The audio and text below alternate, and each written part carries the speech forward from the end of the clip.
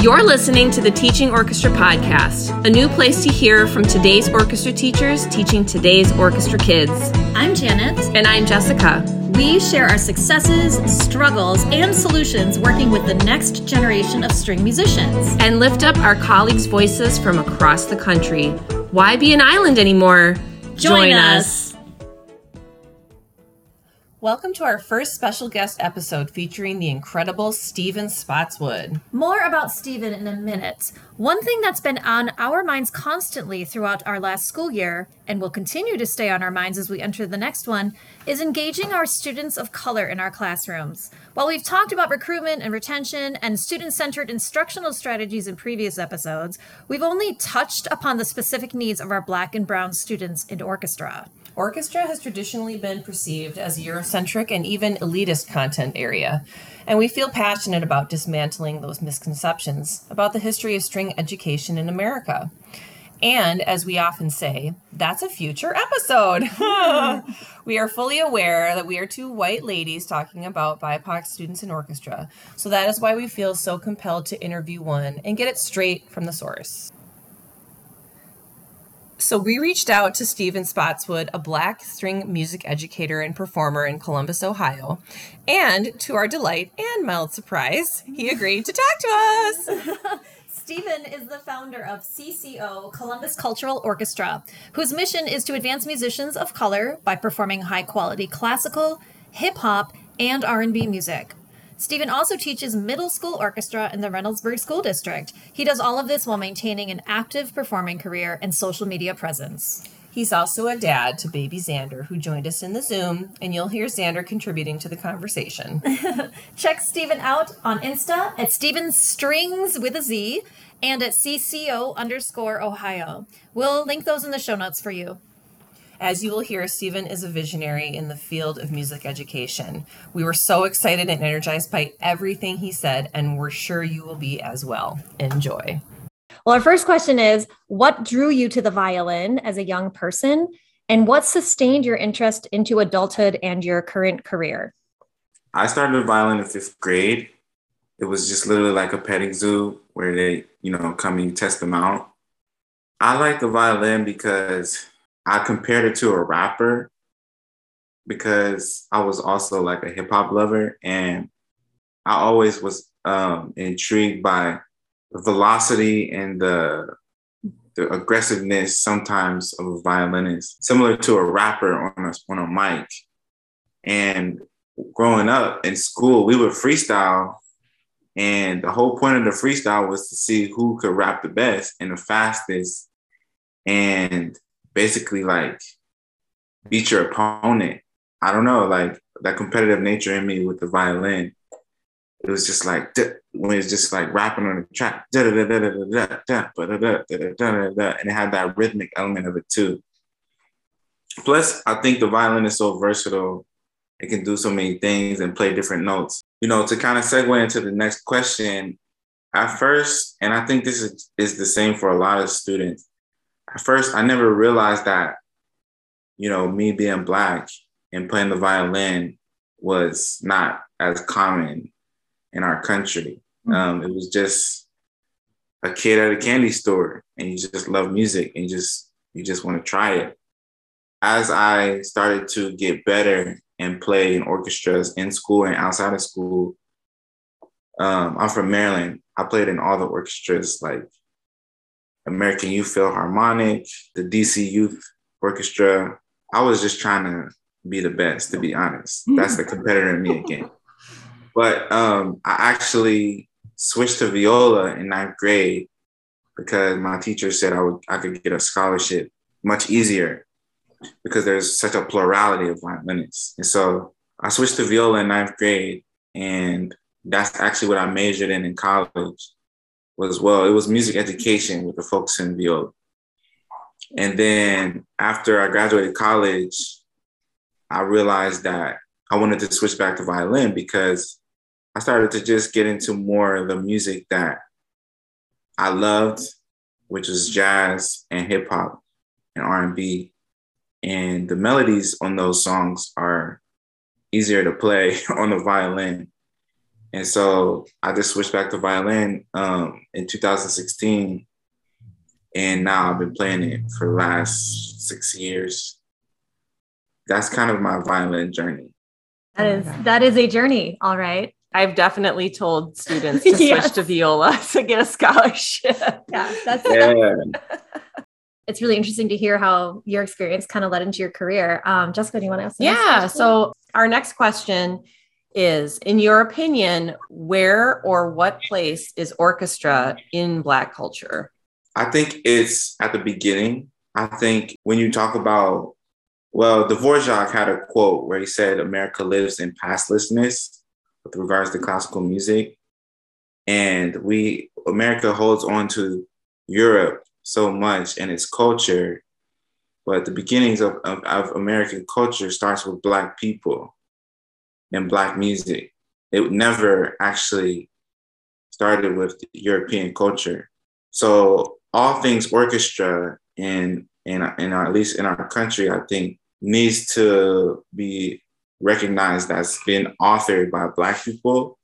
It's just that hasn't been recognized that has been authored by us. So therefore, we think that it's something that happened later down the line. And I consider Duke Ellington the first American composer. And if we go back and look at some of the history of American music, you have to ask yourself the questions: what were Black folks singing and performing and playing at the beginning of our society?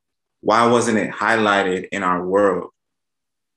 And so I just think that America tried to hang on to the European culture for so many years when other stuff was moving forward, like jazz and bebop and the blues.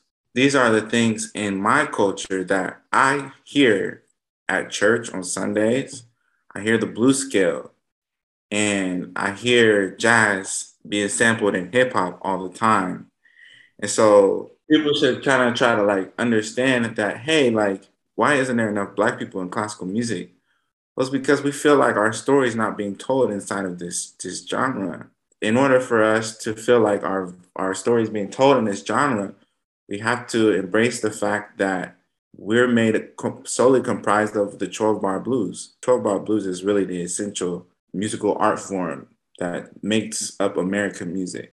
Like Dvorak said, pastlessness is holding us back. To me, if we want that to move forward, we have to embrace really the 12-bar blues and all of the derivatives that come from that in the orchestral world. My dad, he's a choir teacher, and he's really a big influence on my life as a man of faith and as a musician, because he also plays jazz piano. So he taught me how to play the bass.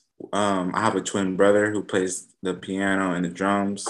We would go around playing jazz trio gigs, and I played bass at church where I learned how to play gospel. And so I had already the strong foundation of singing, of course, before I even played classical music. So that's why I always say, like, classical music is only like 30% makeup of who I am. Of course, I love it and adore it so much. I mean, how can you not listen to a Mahler symphony or a Holst piece? How can you just not like relish in this glory? I don't deem it superior to the overall landscape of who I am. That's great. I love everything. So to that, the next question is, what are some ways that you approach teaching orchestra in a diverse ethnic and cultural setting?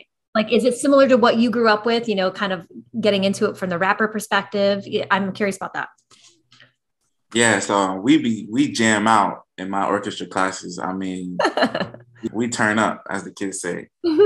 We improvise. If you have a sixth grade first year class and you're just doing a call and response on a D scale, you know, to a hip hop beat on YouTube, making sure that the content is relevant to the audience is key. I don't care if you're Black or white. All of our kids listen to the radio today and the popular music.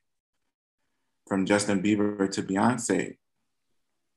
Like this year, my 6th grade class, you know, I wrote some music for them to play Justin Bieber.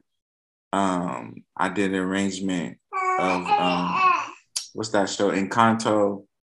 You know, that's what everybody likes. Oh yeah, we're feeling it. Oh Yeah. So much Bruno. Yeah, Bruno. Yeah, Lil Uzi Vert and Travis Scott, because this is what I encourage my educator friends all the time. If you can't find it or if you can't buy it, then you just gotta write. You just have to write it. That's my outlook. Just get on Tobias or get on Finale and just write it. You know, take a couple hours, learn GarageBand, learn Soundtrap, make some beats, teach your kids how to make beats.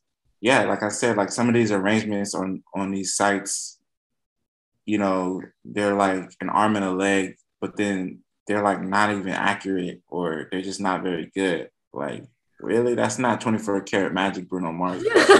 Nice try. Yeah, nice try. Yeah. I feel you there. And then with more advanced students, like high schoolers, I teach them the blues scale, the pentatonic scale. The thing about it is that, say, I teach them Adagio for strings versus Crazy in Love by Beyonce. I'm going fast. I'm fixing parts. I'm writing parts. They're learning the parts. We're fixing intonation. We're going down the list. But it's the simple facts that you're actually playing Crazy in Love by Beyonce. The music speaks for itself. I think sometimes we think we have to like go to a hip hop cipher or like get all these techniques and tips from people on how to teach a hip hop orchestra. The music will teach itself. You just gotta have them learn it. When we see our kids like looking all boring and stale and just like dead inside while they're playing a Beyonce song, and you're like, hey, this is a Beyonce song, you know, it's okay to smile. Like, it's literally, hey, why don't we stand up and play this? Why don't we like rock side to side a little bit while we play this? At first they'll look at you like you're crazy, but again, like the music bodes the character and the makeup of the culture. I think that those pedagogical things are very simple and they work. So using repertoire relevant to the students to teach pedagogical things that could be taught with, you know, standard Eurocentric music is sort of an approach you would take.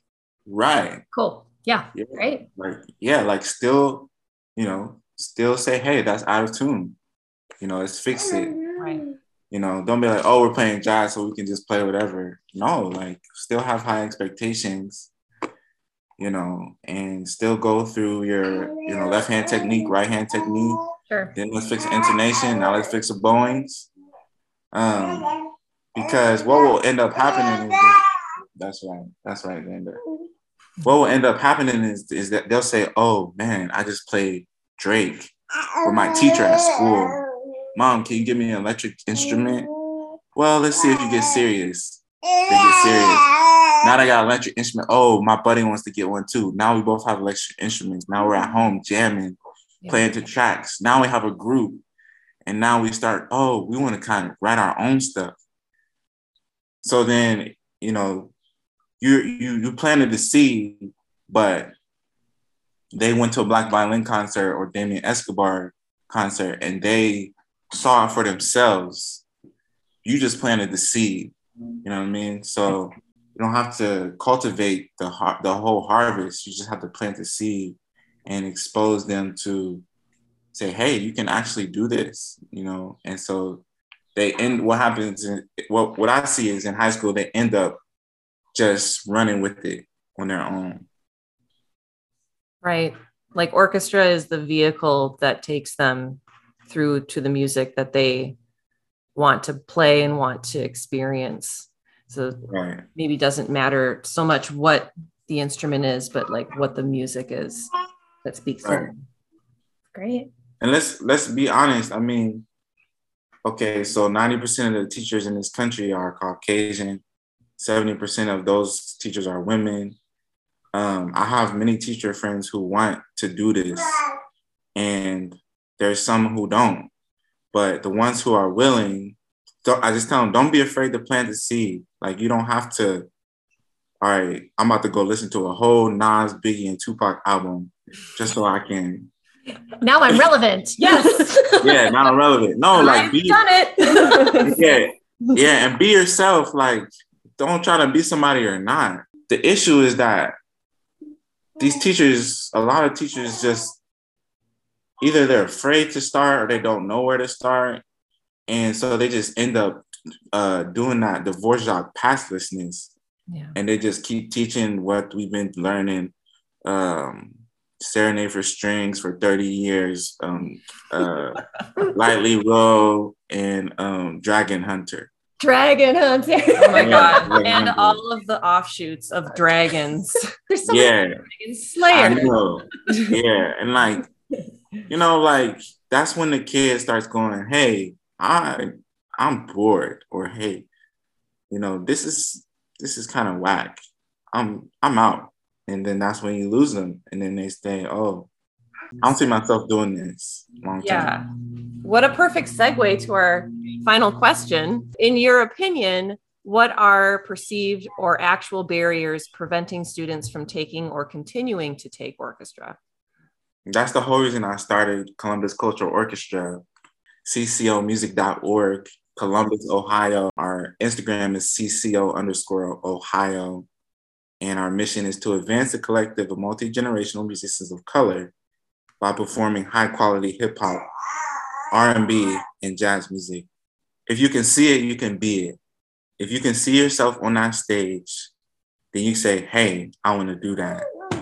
For the most part, we don't see, you know, African Americans represent 2% of musicians in our professional orchestras across our country. According to the League of American Orchestras, now that study was done in 2012 or 15. So I'm sure it's changed, but not by that much. So number one, we have to have more representation.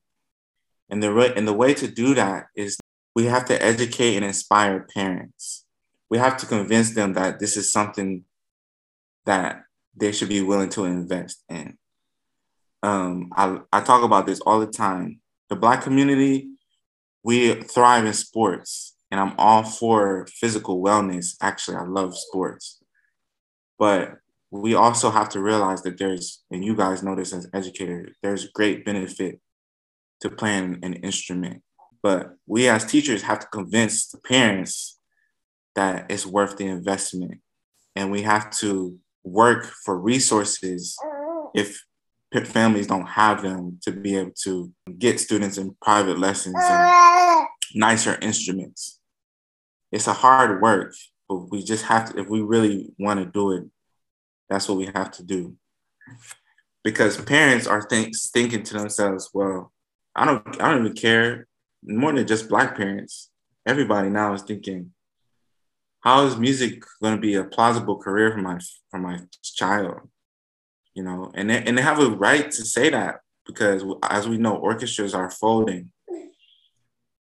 Which leads me to the second thing, which is telling them that there's more career paths, telling students and families that there's more career paths available now, like being a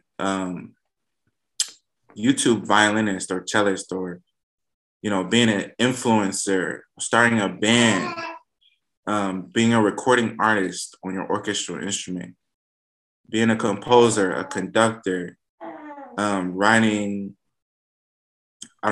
string parts for studios. Like, there's so many things. Like, if we look at those people like Black Violin, Damien Escobar, and the String Queens out of Detroit, and Dominique Hammonds, I think he's in Texas, actually.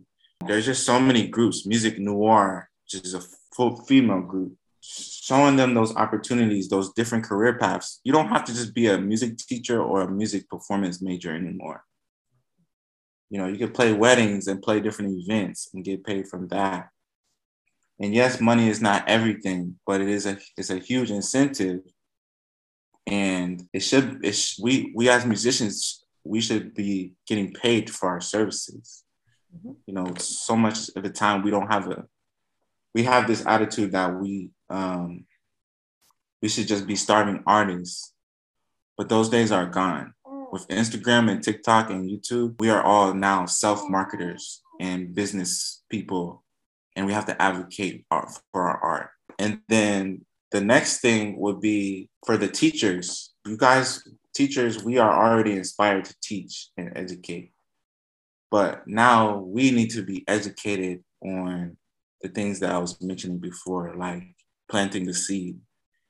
We need to be educated and motivated to, like I said, if you can't find the music on J.W. Pepper, write it. Doing things like having guests come in and do workshops where you're teaching your students different styles of music. Literally just not staying in that pastlessness of playing the same old songs, like you said, over and over again. Because it's really that 9th grade year, in my experience teaching over 9 years in inner city communities. Most kids, like myself in 5th grade, when we sign up for orchestra, we are just innocent. We just want to have fun and try to play. But the retention rate for musicians of color goes way down in 8th and 9th grade. You guys are shaking your heads. I know you know what I'm talking about. I'm feeling it. Yeah. Badly. You're like, what happened to so-and-so? Where'd they go? Why'd they quit? Yeah. It's because it's that turning point, like, hey, I'm going to high school. I'm about to go to college. What do I want to do? Who are my friends? You know, none of my friends are in orchestra. How can I relate? Where's my culture? That turning point, teachers have to really be cognizant of that and really create an environment where they feel like their culture can be accepted. When you do those things, the students will come. Like, we really don't have to market to students in those type of way. When we target the parents and their family members and aunties and uncles and the teachers, then the students will come because they'll do whatever their parents say, or they'll feel like, hey, my teacher, I like her. She's awesome. Whatever she says, I'm going to go with what she says because I like her as a teacher. We have a good relationship. If we play a song and we turn up and everybody's like, hey, hey, hey, go. She's not like stopping me like, hey, you gotta stop doing that. Like, I see that sometimes. Like, just because we're getting loud doesn't mean we're being disruptive. Yep. It's just little stuff like that I say will work.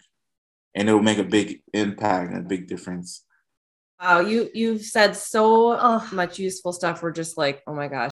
It's really helpful to hear your perspective and know more about the cultural orchestra. And we'll give it lots of shameless plugs in the show notes. Absolutely. I would just add to wrap everything up that I'm in the reconciliation business. And that means that, you know, at the end of the day, music is a universal language. And however we can reconcile the two communities together is what we need to do. Yes, we need to tell the truth that Black people have been in classical music for years to come. It just hasn't been acknowledged up till now, actually more recently. We need to unify, you know, ultimately. We need to reconcile, like, no hatred, no bitterness at the end of the day. I think it's okay to be mad or to grieve for a season, but I don't think it's okay to stay that way. I would like to thank you all for the opportunity to share my story. This motivates me that there's others out here willing to do the work. As you guys know, the work's not easy, but it's actually pertinent, and it would be a disservice to our students if we didn't do it. Oh, wow. Just wow. Right? We hope you are inspired by Stephen's words to consider how we music educators are in the reconciliation business alongside Stephen. We hope that you can ask yourself questions like, how can we use our privilege as white educators to dismantle the perceived barriers? How can we regularly use culturally sustaining repertoire to achieve the same goals we've always had? And how can our classrooms be a safe space where students turn up the way that Stevens do? So many great things to consider from this interview. Again, find Stevens' terrific work on Insta at Stevens Strings with a Z and at CCO_Ohio. Again, we'll fill show notes with the links to all things Steven. Find us too on Instagram at Teaching Orchestra Pod and teachingorchestrapod.com. Thanks for tuning in to this week's episode of Teaching Orchestra Podcast.